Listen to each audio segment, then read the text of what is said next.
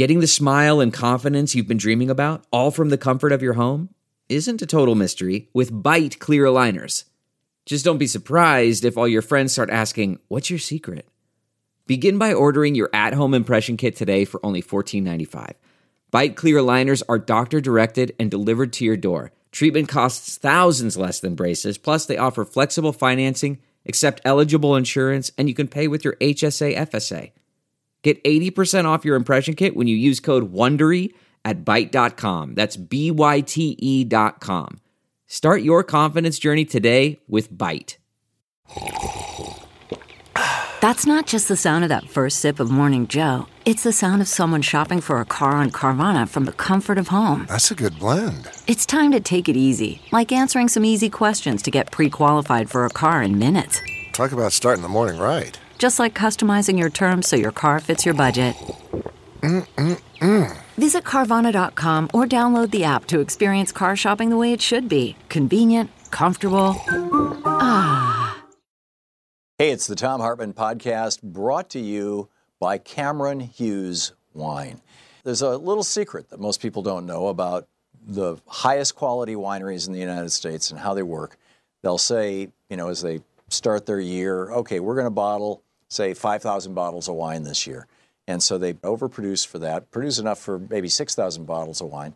But they've sold 5,000, they're ready to get 5,000 out. And so that's basically all they do under their own label. And then when they're done, they've got casks of wine left over that haven't been bottled. Cameron Hughes contracts with some of the very best vineyards in America to take that essentially surplus wine. I mean, it's the exact same wine you would buy in a bottle for 50, 60, 100. One of the Cameron Hughes wines I had last week, the retail price, if you knew who the brand was over $150 a bottle. Cameron Hughes buys that in bulk, bottles it, puts just a simple number. Here it is, lot 546 or lot 622. Simple number on it, and you get some of the most spectacular wines at huge discounts off what you would normally pay. Cameron Hughes has been doing this since 2001, seeking out high-end wine from around the world and selling it online direct to his customers. This is not just American wines. Earning Cameron Hughes Wine the #1 wine brand online. It's just extraordinary stuff.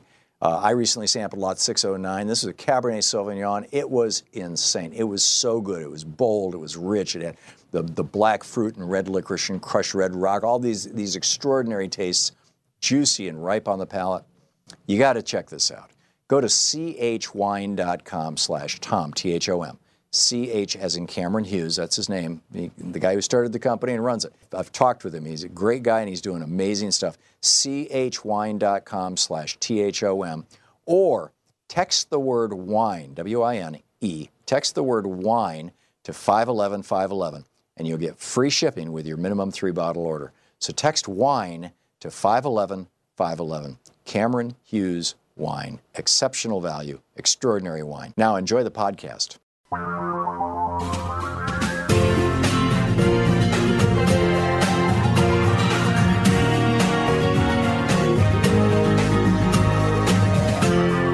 This is the Thom Hartmann Program.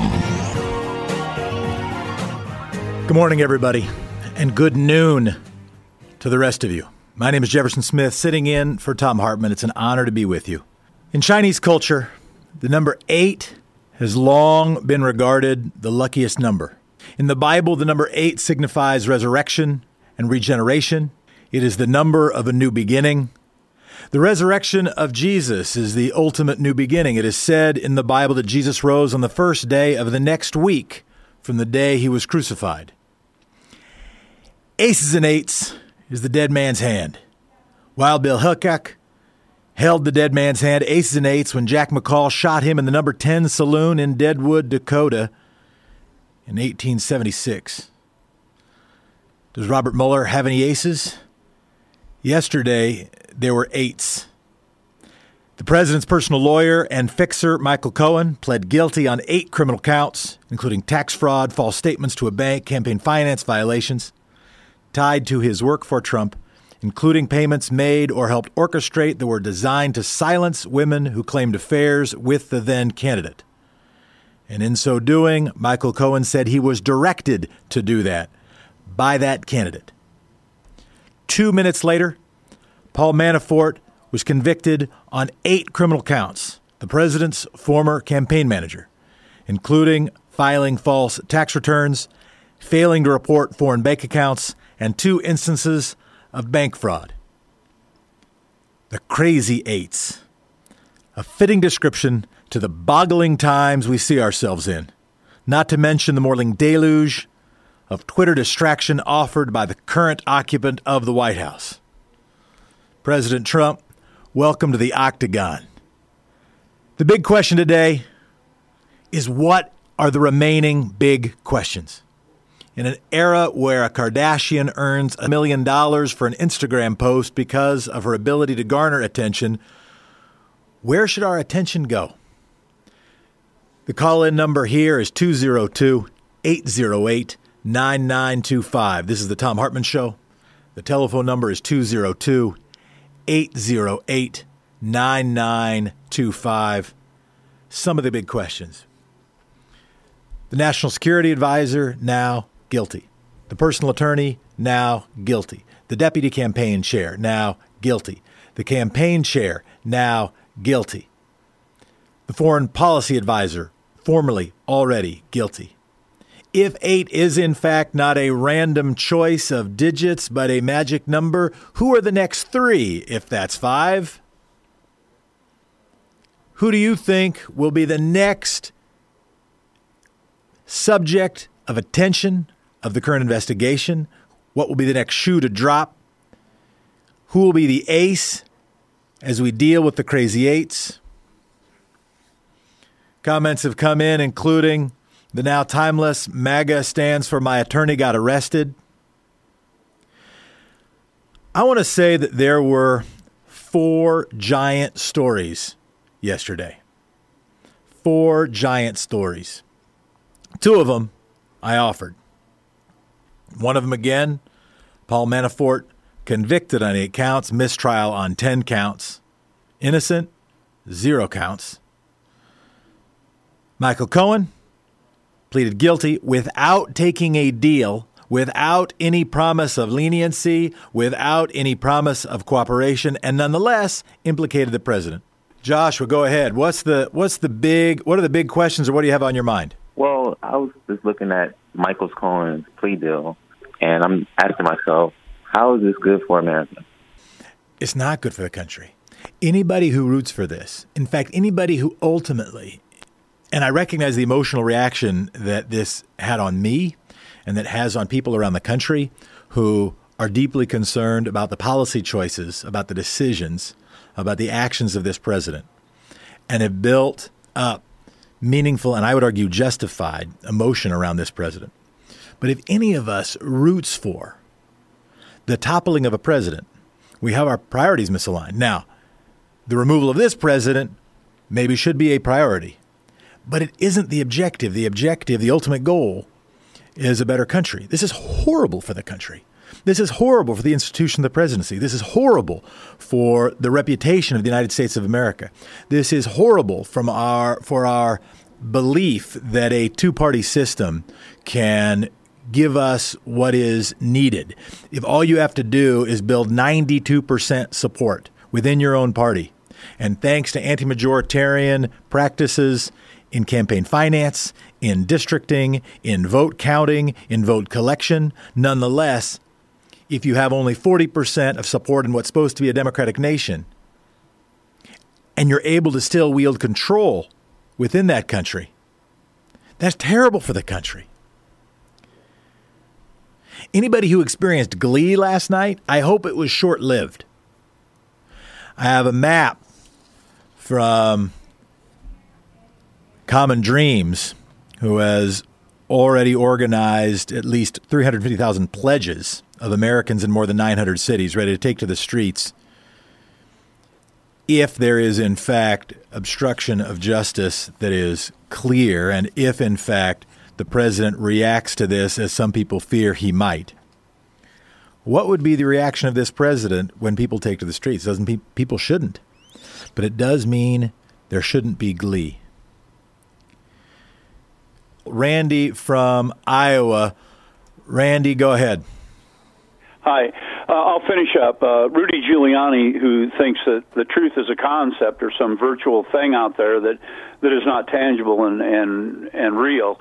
And go back to something that came from his law office back during the campaign or prior to all of this obstruction of justice and everything else, that during the campaign, the Giuliani law office wrote Cambridge Analytica a letter advising them that it would not be legal for them to participate or to offer help to the Trump campaign, and yet they did it anyway. And I don't hear anything about this, Jefferson.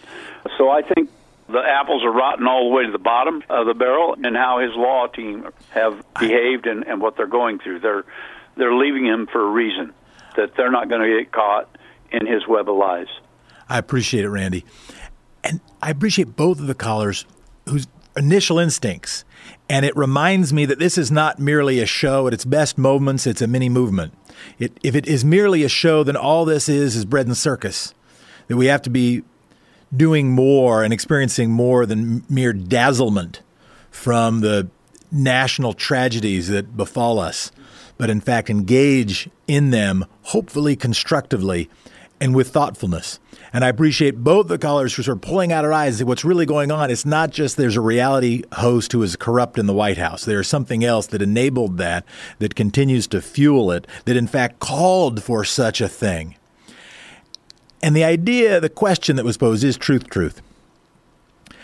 I do think that gets to the root of it. Yeah, one could dismiss it as a slip of the tongue, and I don't want to use one line to define all things.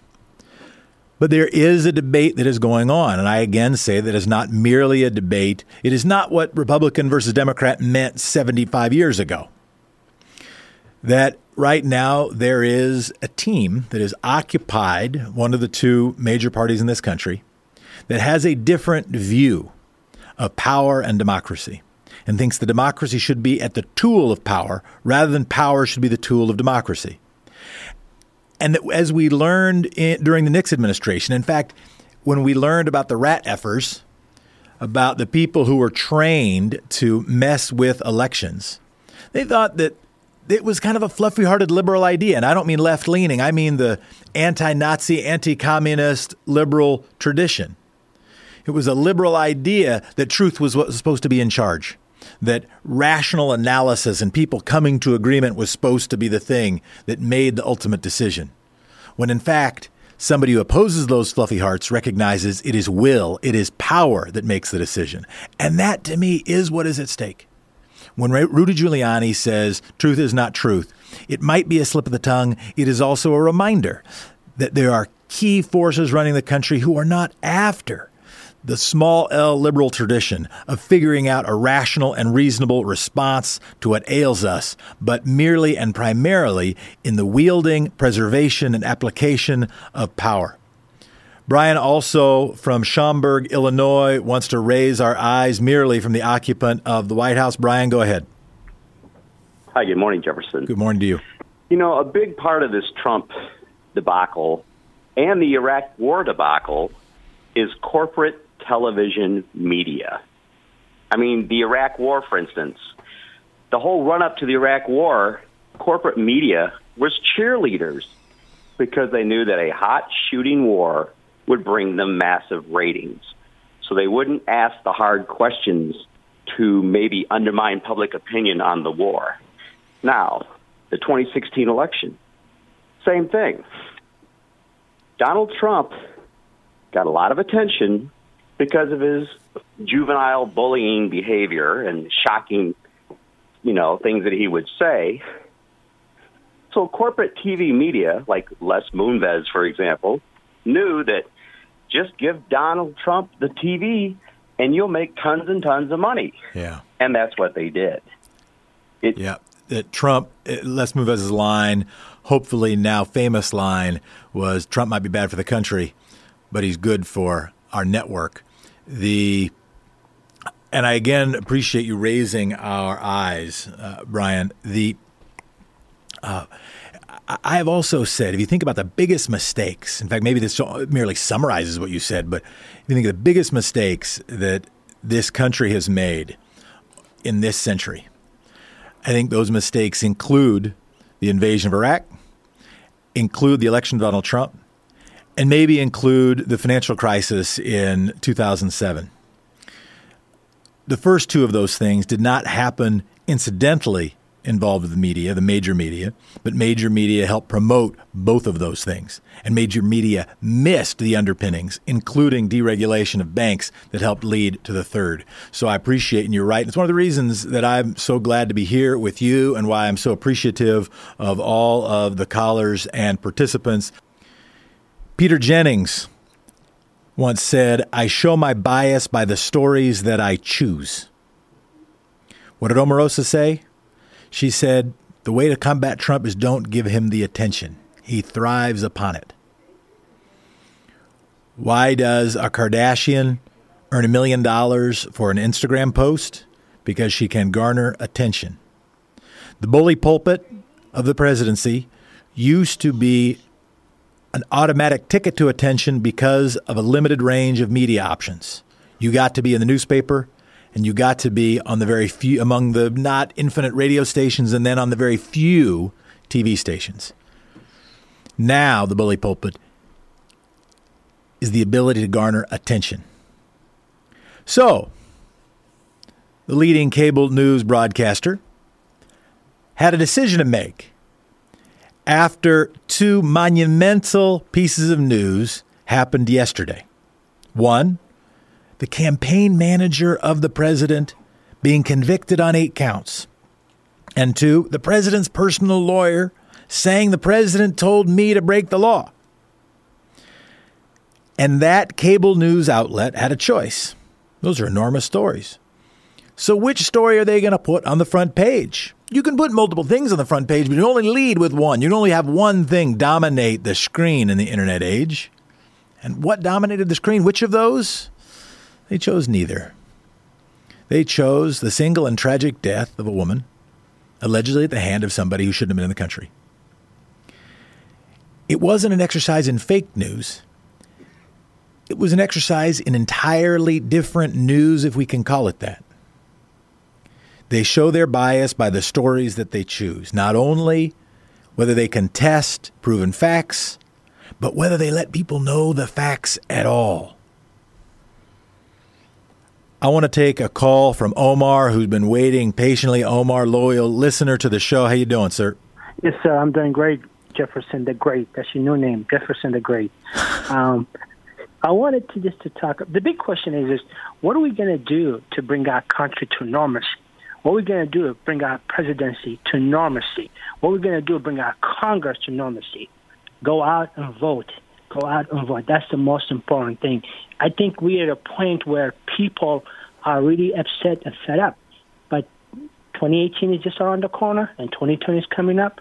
If we can get through 2018, get Democrat in, we will vote this person out, and we will take our country back peacefully with not a bullet shot. Thank you so much for taking my call. Appreciate it, Omar.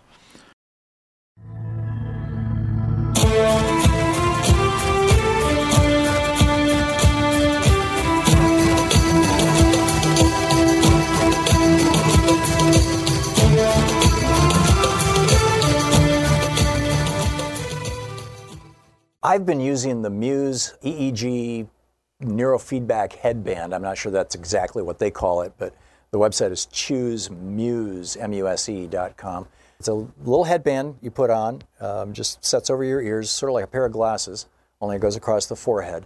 And it actually reads your brain waves, your EEG, and feeds it back to you through a free app on your smartphone into your earphones, into your ears as the sounds of weather. And as your brain gets more agitated, the weather gets louder, and as your brain gets calmer and more peaceful and more meditative, the weather gets softer and the waves get softer, and you start hearing little birds when you're having really cool brainwave activity that's associated with the way that good meditators do it. It's a meditation instruction tool, and meditation is such an incredible thing. It helps concentration, focus, lowers blood pressure. I've been using this for about 4 or 5 months now, and I have noticed in my daily writing, because I've got a 10-book contract right now, and I'm writing so much every single day. I used to sit down to write and say, okay, I'm going to write for an hour, And half of that hour was spent with distractions. I'd think of this and think of that. And, oh, I need to check my email. Oh, I got to do that. And I would constantly distract myself and then eventually come back to it. Since I've started using the Muse, now when these distractions pop up, just like they do in my meditation, I've learned how to, just like in my meditation, say, oh, that's a distraction. I'll let go of that. I'll come back to that later. I'm going to get back to writing. And now, instead of getting 30 minutes worth of work done in an hour of sitting and writing, I'm getting 50 or 60 minutes of work done in an hour of sitting and writing. It's really extraordinary. You can learn all about it at ChooseMuse, M-U-S-E, ChooseMuse.com. And if you order using the code TOM, T-H-O-M, you get $30 off. So check it out. It's great. ChooseMuse.com.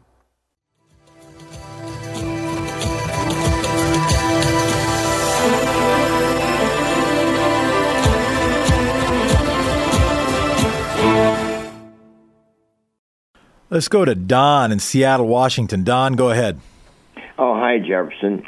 Yeah, I think that a lot more light on the Mueller investigation can be shed if 3 of his sons, Eric, Don Jr., and Jared Kushner, could be forced through a subpoena to appear perhaps in a closed-door session with the promise of being granted immunity from prosecution for themselves. But I doubt that it would happen because they're so loyal to their father. I mean, no wonder Donald's name is Don, as in Mafia Don. He runs his own family administration like a mafia crime family, it seems to me. So, no, I appreciate it. And this is, I mean, to me, I was curious to see how the state-run media, how Fox News, Republican-run media, would respond.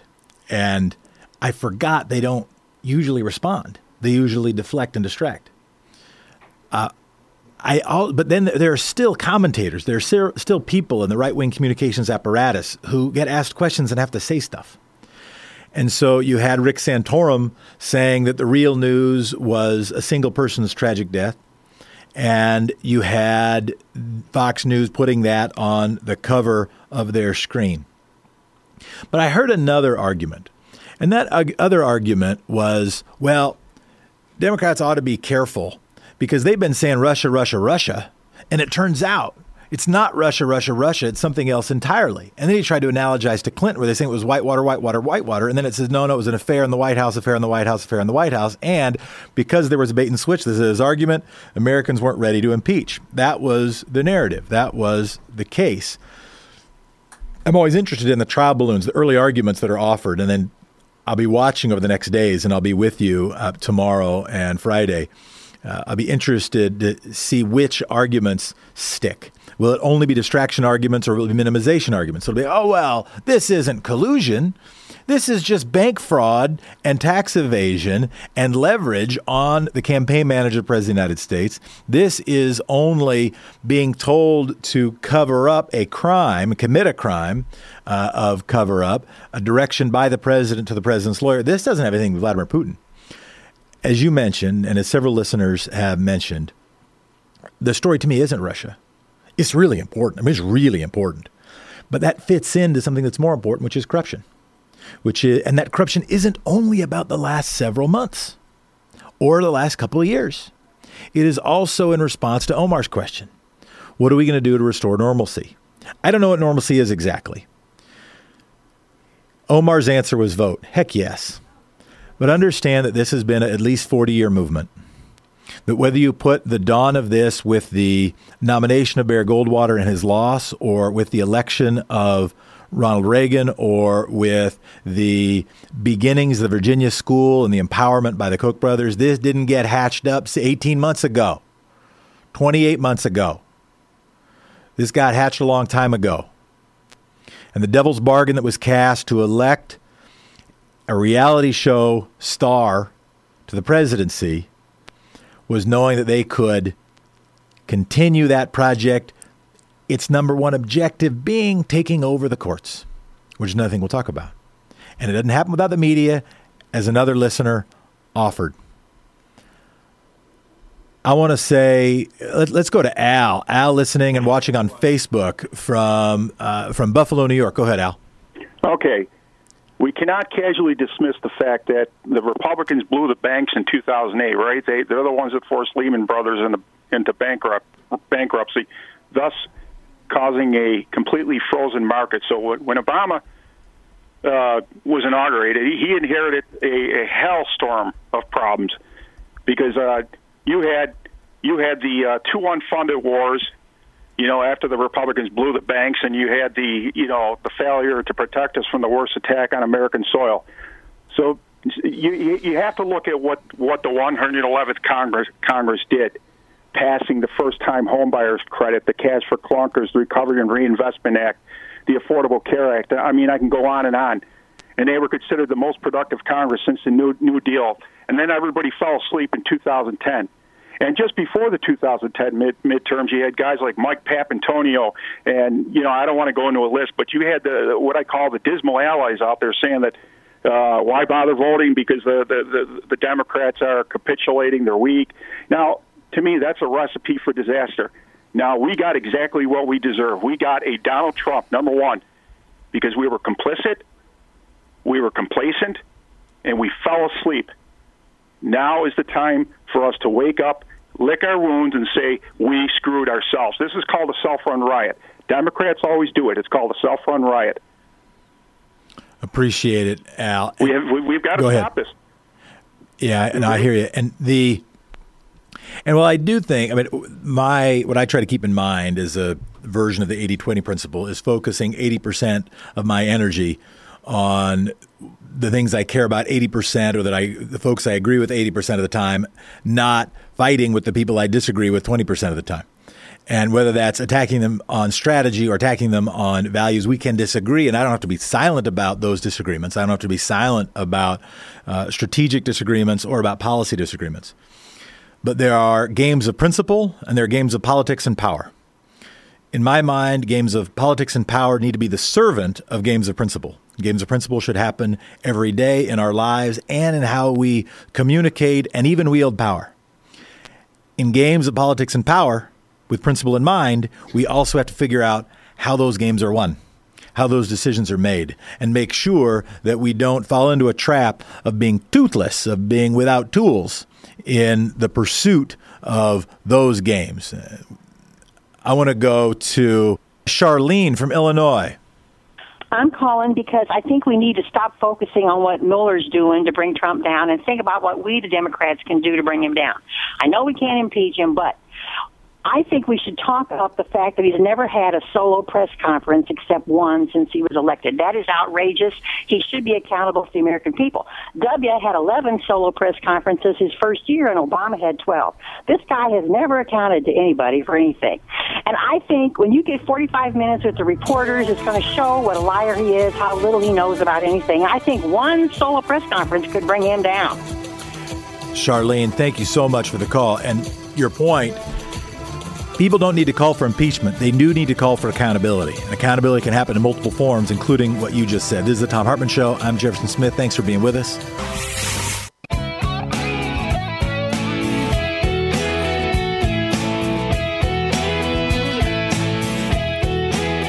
You're listening to the Thom Hartmann Program. I'm Jefferson Smith. And on the phone, Ellen Ratner, Talk Media News, talkmedianews.com. It's an honor to have you, Ellen. How you doing? Slow news day, yeah? Thank you so much, Jefferson. Well, boy, it's always a slow news day with President Trump. So, first of all, Bob Ney, who was a Republican member of Congress before he went to prison and works for us, as you know, he made projections into the House November elections. He actually has the House staying Republican because of the likely Dems and the leaning Democrats and the likely Republicans and the leaning Republicans.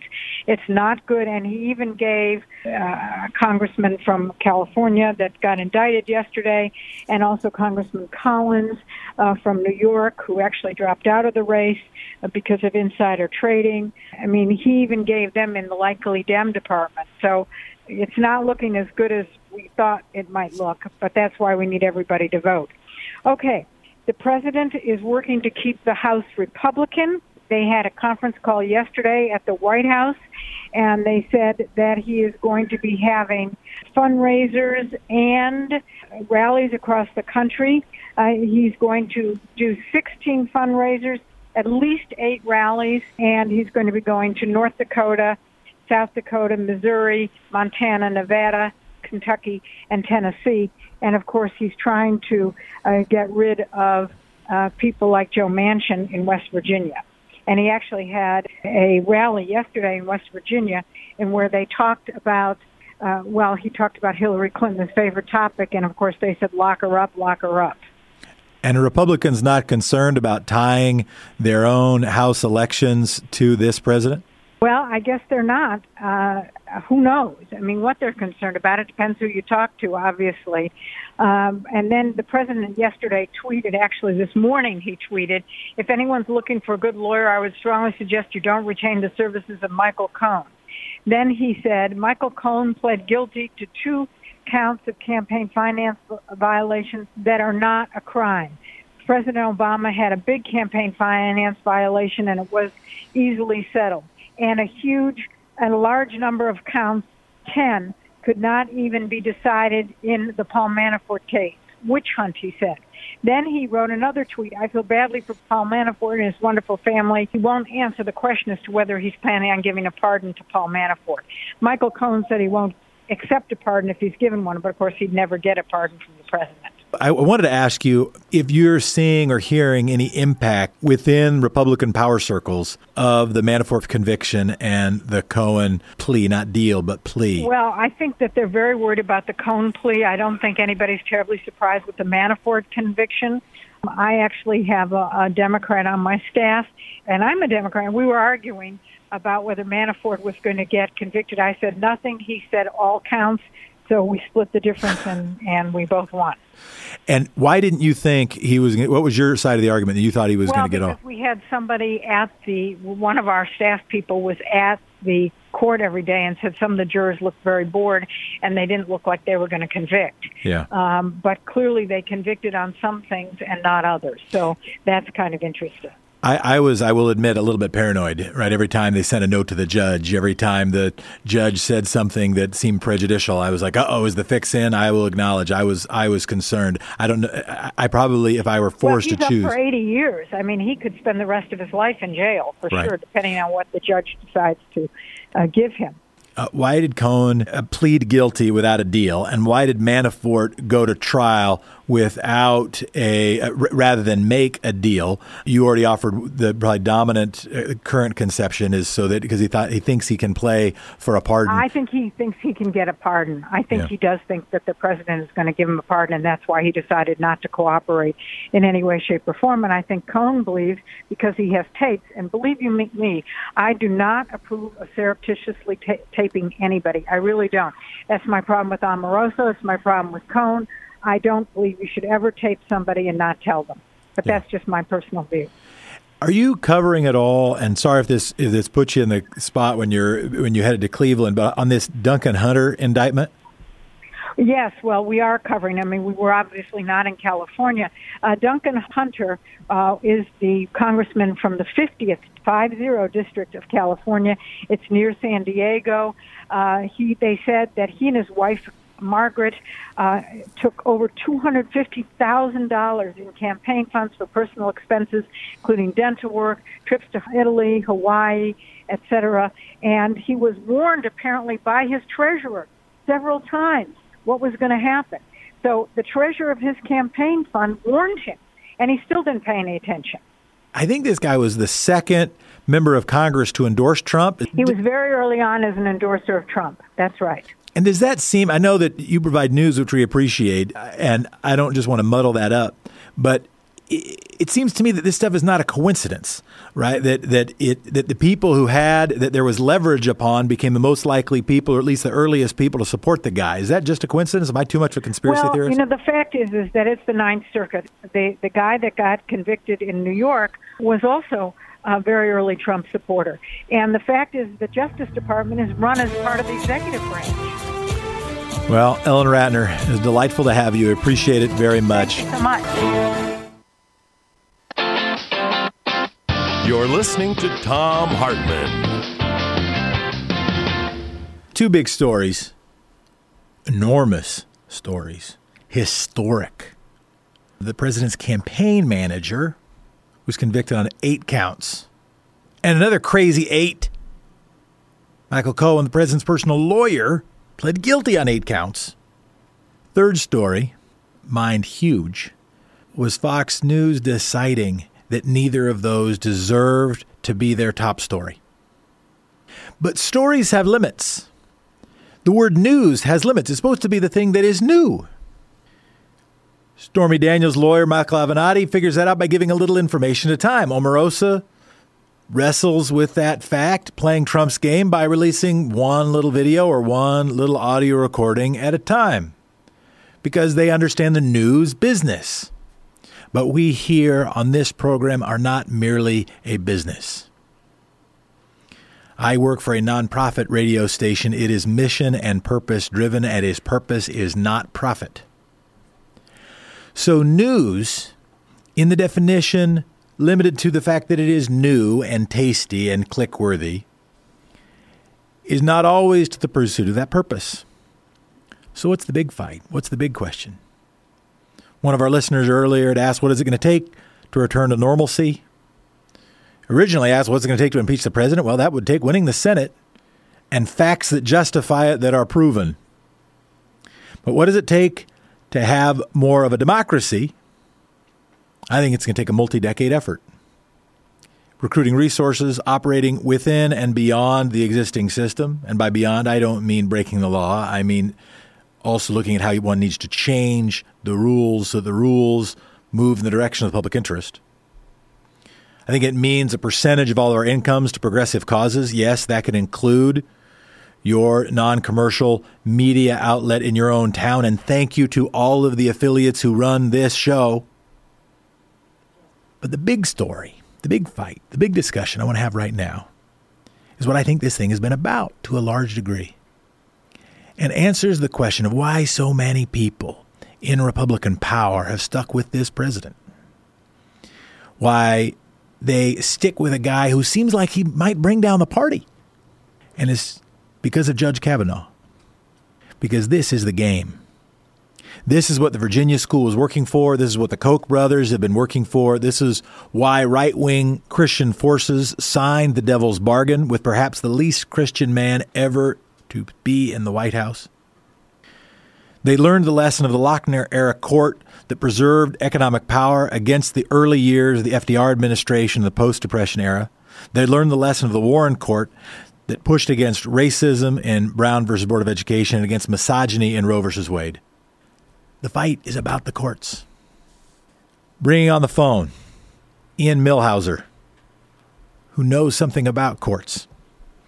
He wrote Injustices, the Supreme Court's nearly unbroken history of comforting the comfortable and afflicting the afflicted. He joins us now to help us understand, yes, the news of the day through a lens of what the heck is happening in the courts and why it should be moved up the priority list, up the attention list, not only of the right-wing Christian movement, but also of people who care about democracy and justice. Ian, thanks for being with us.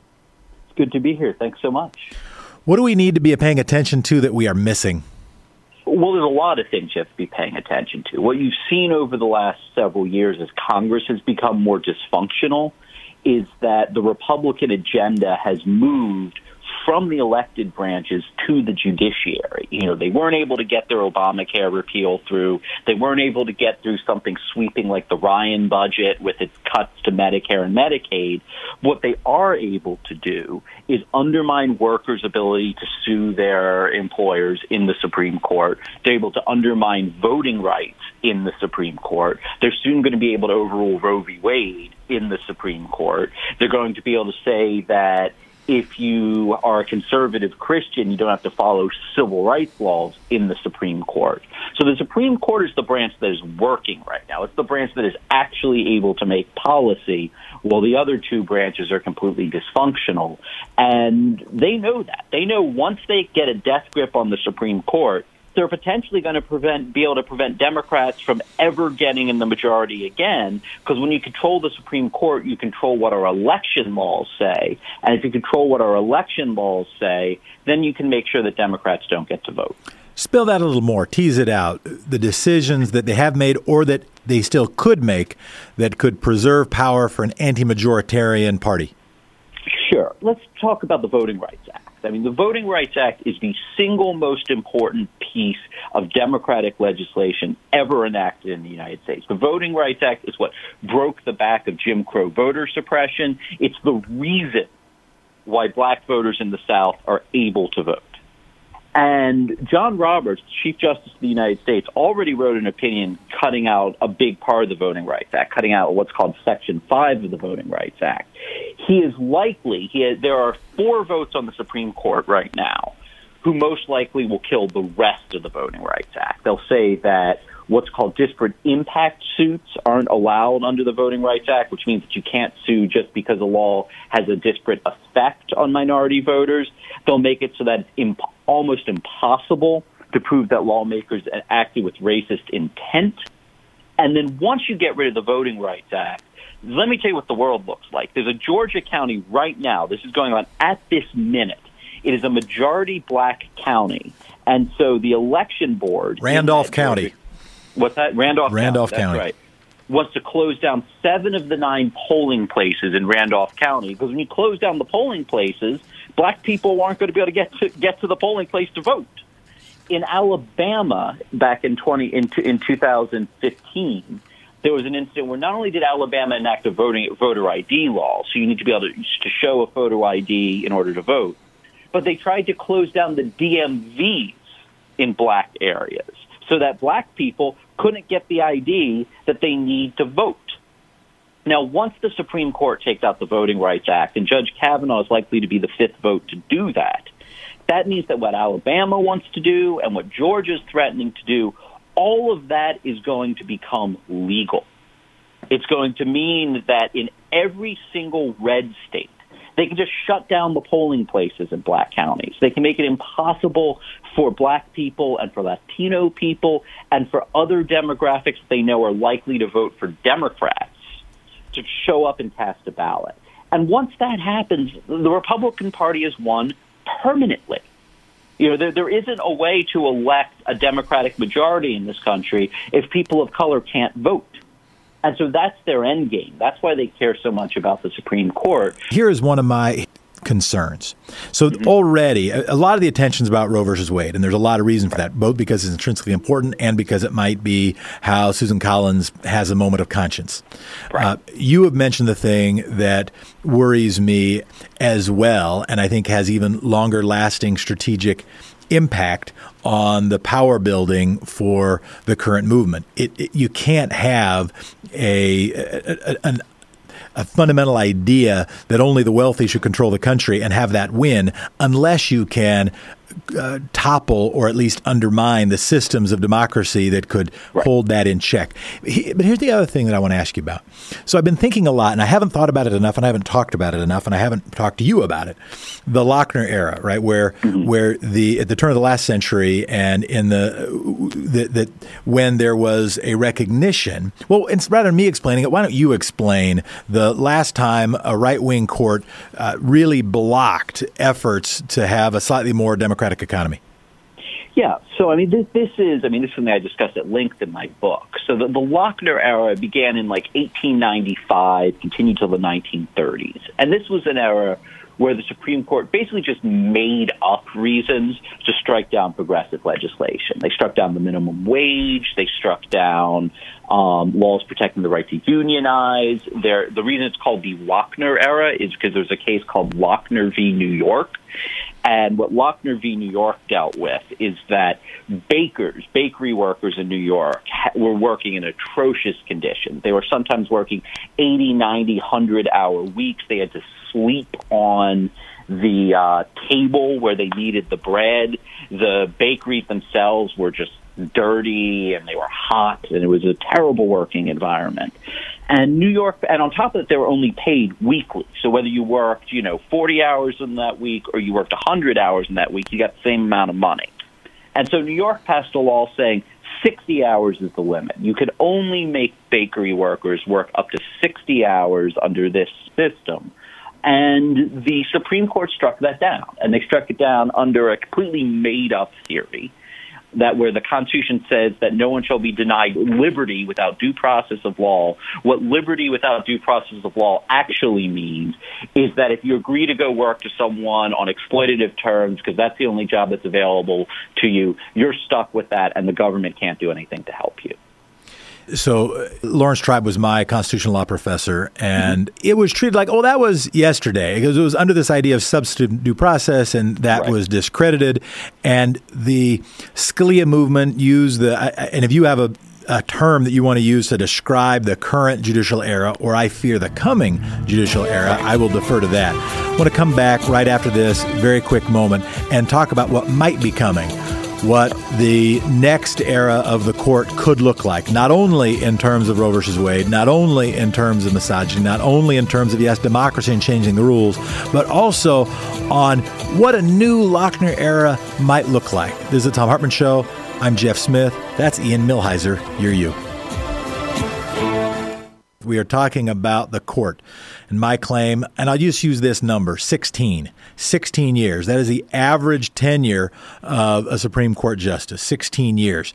Presidents get at max 8. Members of Congress, I didn't look up their average tenure. A young justice gets more than 16. This is the game. And as Ian already pointed out, this is the branch of government that works even beyond the gridlock that is happening in Congress. Ian and I, during the break, were talking about the Lochner era, the era about the late 1890s to the early 1930s, where the Supreme Court, to use his terms, would make up justifications to take down, to strike down progressive legislation. Ian, the question I've got now, including thinking about Roe versus Wade, including thinking about voting rights, and I would put voting rights as tied for the most important things I care about in the whole universe.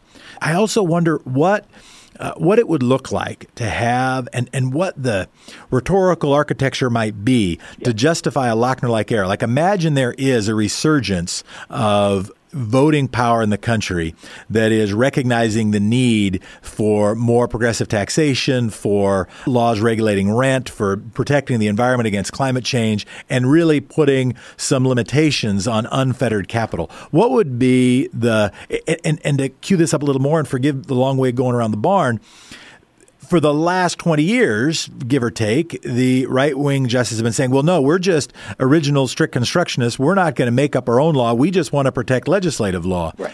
How do you see that rhetorical architecture shifting or crumbling or transforming if Kavanaugh is confirmed? And what might a new Lochner era look like?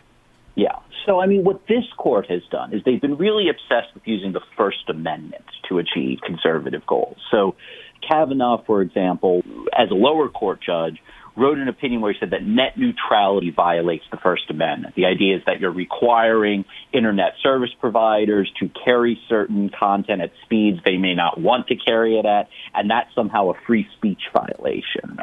There was a case recently called Janus, which is going to do significant damage to public sector unions. And the theory behind Janus is that the bargaining that goes on between unions and employers is a form of First Amendment protected speech. Because, you know, you sit in a room, I mean, I'm in my union leadership and we have a contract that comes up.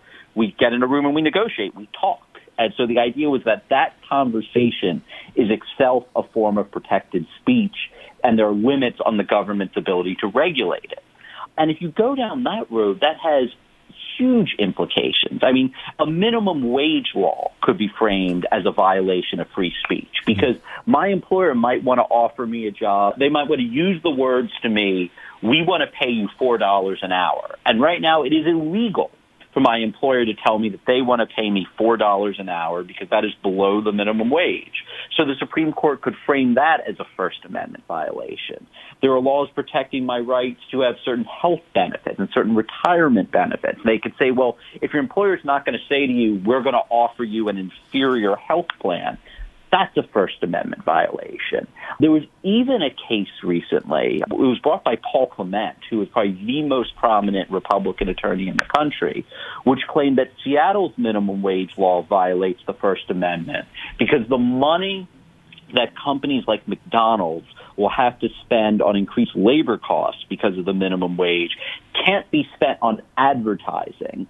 And that is suppressing their free speech. That is literally an argument. I mean, it sounds frivolous, but this was brought by one of the best lawyers in the country and the most prominent Republican lawyer in the country.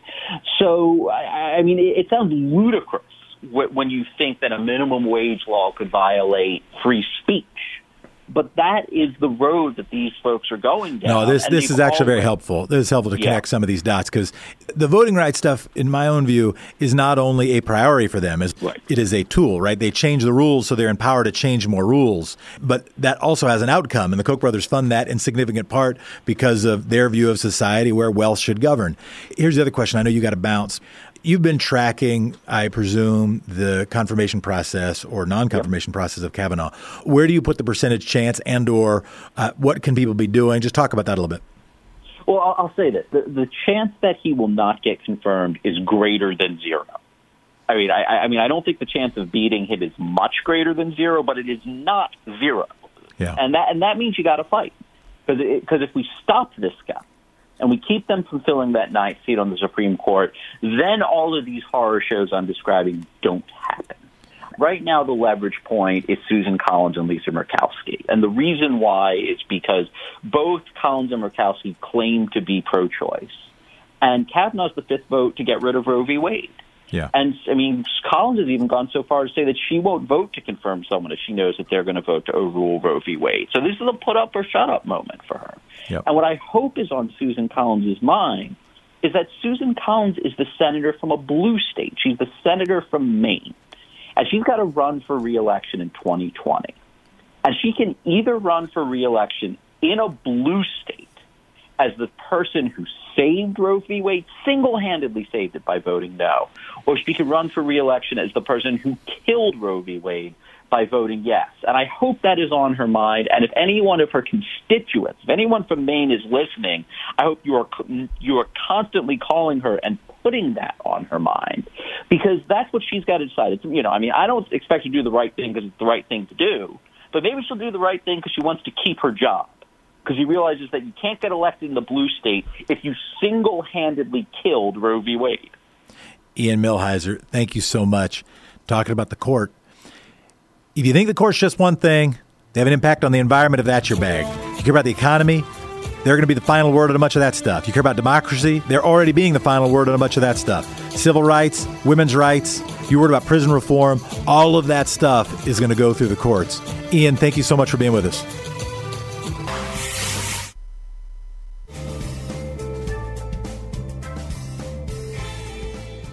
You know, in the world of work, one of the most important things is one of the things that people probably think the least about until they have to sit in it, which is their chair. And the X chair is absolutely extraordinary. This is the new high-tech. In fact, they've got a brand new version. It's called the X3, the newest version of the X chair. It is comfortable, it is high-tech, and yes, I'll say it is sexy. This chair is extraordinary, and it will dramatically, consequentially improve your concentration and productivity because it's going to help your posture. And, you know, if you're not in pain and your blood is working, flowing well, your brain is going to work well. The new X3 is quite simply the most modern, ergonomic, high-tech, comfortable office chair in the world, period. The X3's unique ATR fabric makes it feel like you're literally floating on air. And its patented split-back lumbar technology provides a cradling, customized feel that has to be experienced to believe. You need to see and feel the X3 for yourself. Go to xchairtom.com. That's xchairtom.com now to check out the X3's perfect blend of design and ergonomics. There's a lot of people, checking these out and going for these chairs. Supplies are limited, so don't wait. Order at xchairtom.com. And if you do it now, you get $100 off. That's xchairtom.com, or you can call them at 1-844-4XChair. This chair comes with a 30-day, no questions asked guarantee of complete satisfaction. That's how good it is. Go to xchairtom.com right now. Use the code TOM, T-H-O-M, to get a free footrest. xchairtom.com. Now back to the podcast.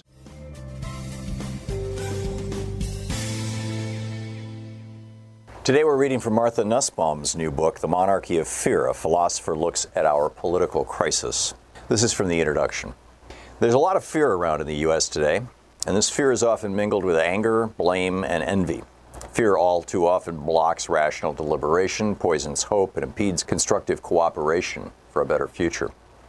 What is today's fear about? Well, many Americans feel themselves powerless, out of control of their own lives. They fear that the American dream, the hope that our children will flourish and do even better than you have done, has died, and that everything has slipped away from them. These feelings have their basis in real problems, among others, income stagnation in the lower middle class, alarming declines in the health and longevity of members of this group, especially men, and the escalating costs of higher education at the very time that a college degree is increasingly required for employment. But real problems are difficult to solve, and their solutions take long, hard study and cooperative work toward an uncertain future. It can consequently seem all too attractive to convert that sense of panic and impotence into blame and the othering of outsider groups such as immigrants, racial minorities, and women. They have taken our jobs, or wealthy elites have stolen our country. The problems that globalization and automation create for working class Americans are real, deep, and seemingly intractable. Rather than face those difficulties and uncertainties, people who sense their standard of living declining can instead grasp after villains, and a fantasy takes shape. If we can somehow keep them out, build a wall, or keep them in their place in subservient positions, we can regain our pride and, for men, their masculinity. Fear leads then to aggressive othering strategies rather than to useful analysis. At the same time, fear also runs rampant among people on the left who seek greater social and economic equality and the vigorous protection of hard-won rights for women and minorities. Many people who are dismayed by the election are reacting to it as if the end of the world is at hand. A majority of my students, many acquaintances, many colleagues feel and say often with anguish that our democracy is on the verge of collapse, that the new administration is unprecedented in its willingness to cater to racism, misogyny, and homophobia. They fear especially for the possible collapse of democratic freedoms, speech, travel, association, the press. My younger students especially think that the America they know and love is about to disappear. Rather than analyze matters soberly and listen to other people trying to sort things through, they often demonize an entire half of the American electorate, portraying them as monsters, enemies of everything good. As in the book of Revelation, these are the last days when a righteous remnant must contend against satanic forces. We all need first to take a deep breath and recall our history. When I was a little girl, African Americans were being lynched in the South. Communists were losing their jobs. Women were just barely beginning to enter prestigious universities in the workforce, and sexual harassment was a ubiquitous offense that had no laws to deter it. Jews could not win partnerships in major law firms. Gays and lesbians, criminals under law, were almost always in the closet. People with disabilities had no rights in public space and public education. Transgender was a category that had as yet no name. America was far from beautiful. These facts tell us two things my students need to know. First, the America for which they are nostalgic never existed, not fully. It was a work in progress, a set of dynamic aspirations put in motion by tough work, cooperation, hope, and solidarity over a long period of time. A just and inclusive America never was, and is not yet a fully achieved reality. Second, this present moment may look like backsliding from our march toward human equality, but it's not the apocalypse, and it's actually a time when hope and work can accomplish a great deal of good.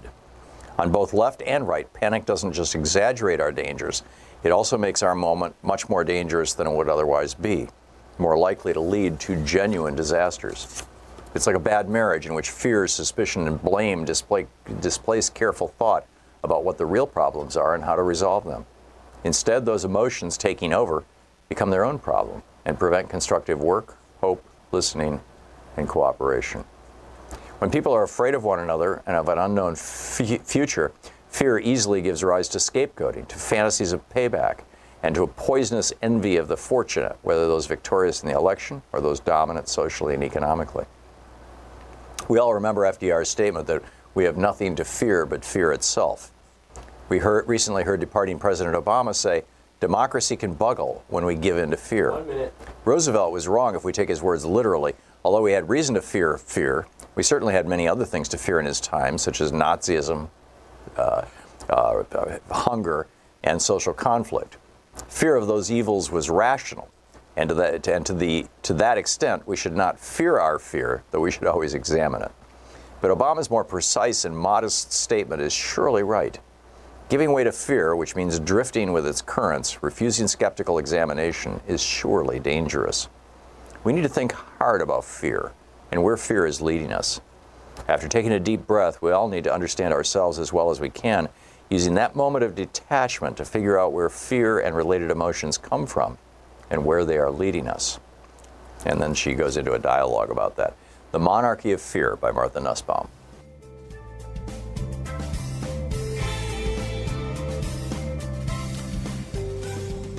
I said at the beginning of the show that there were at least 4 very large stories yesterday. 1, the president's campaign manager being convicted. 2, the president's lawyer pleading without an agreement. 3, the major cable news outlet run by the Republican apparatus decided neither of those were their lead story. And 4, this. 2,966 people died in the 9/11 hijackings, including 29 hijackers. I think it was 19 hijackers, actually. 2,403 people died in Pearl Harbor. Those 2 events define the American consciousness. Just in the last couple of days, something has happened that is understood to risk significantly more loss of life over time. And none of those will receive posthumous medals or a monument tower in Manhattan. And these are the new rules, the taking away of the environmental protection, clean power, regulatory rules of the Obama administration. And according to the administration's own analysis, could lead to 15,000 cases of upper respiratory problems, as many as 1,400 premature deaths every year by 2030. The administration's own analysis is that there could be a growth, likely to be an increase in extremely fine particulate matter that is linked to heart and lung disease, leading up to 15,000 new cases of upper respiratory problems, maybe as many as 50,000 worsened cases of asthma, a rise in bronchitis, tens of thousands of missed school days, and as many as 1,400 premature deaths every year. Policy has impact. It's not only about whose team you're on. It's not only about who you voted for. It's not just what radio host you listen to. It's not just who you donate money to or volunteer for. It's not just issues, am I going to have a little bit more money or a little less money? Literally issues of life and literally issues of death. And somehow a single event that kills 2,000 or 3,000 people is, and I would say legitimately, etched into our national memory. And if we are going to build a media community, we have to make sure the decisions that are projected based on this administration's analysis. They looked at this analysis and they said, yeah, let's still do it. This was not the Minority Report. This was not testimony by somebody saying, we probably shouldn't change those environmental rules because you see these numbers? 1,400 people a year are going to die prematurely. Oh, yeah, that's okay. We shouldn't do that. This was the administration's own analysis. We looked at this and said, but those coal companies, they need it. These folks who are making money in natural resources, Koch brothers, that's where they make their money, for instance, they need relief. What about the 14,000 people every year? How do we make sure something like that gets etched into national memory? How do we understand that as a moral decision? Not just a moral decision among fluffy hearts or critics of the current administration, but of the essential purpose that the government sits, to make people's lives a little better and to protect those lives. Today, we talked about Manafort. We talked about Cohen. We also talked about 1,400 people per year. The administration's own information say will have premature deaths thanks to relaxed environmental protections per year.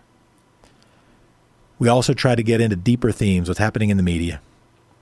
And we appreciate you joining us for all of it. You make this show possible.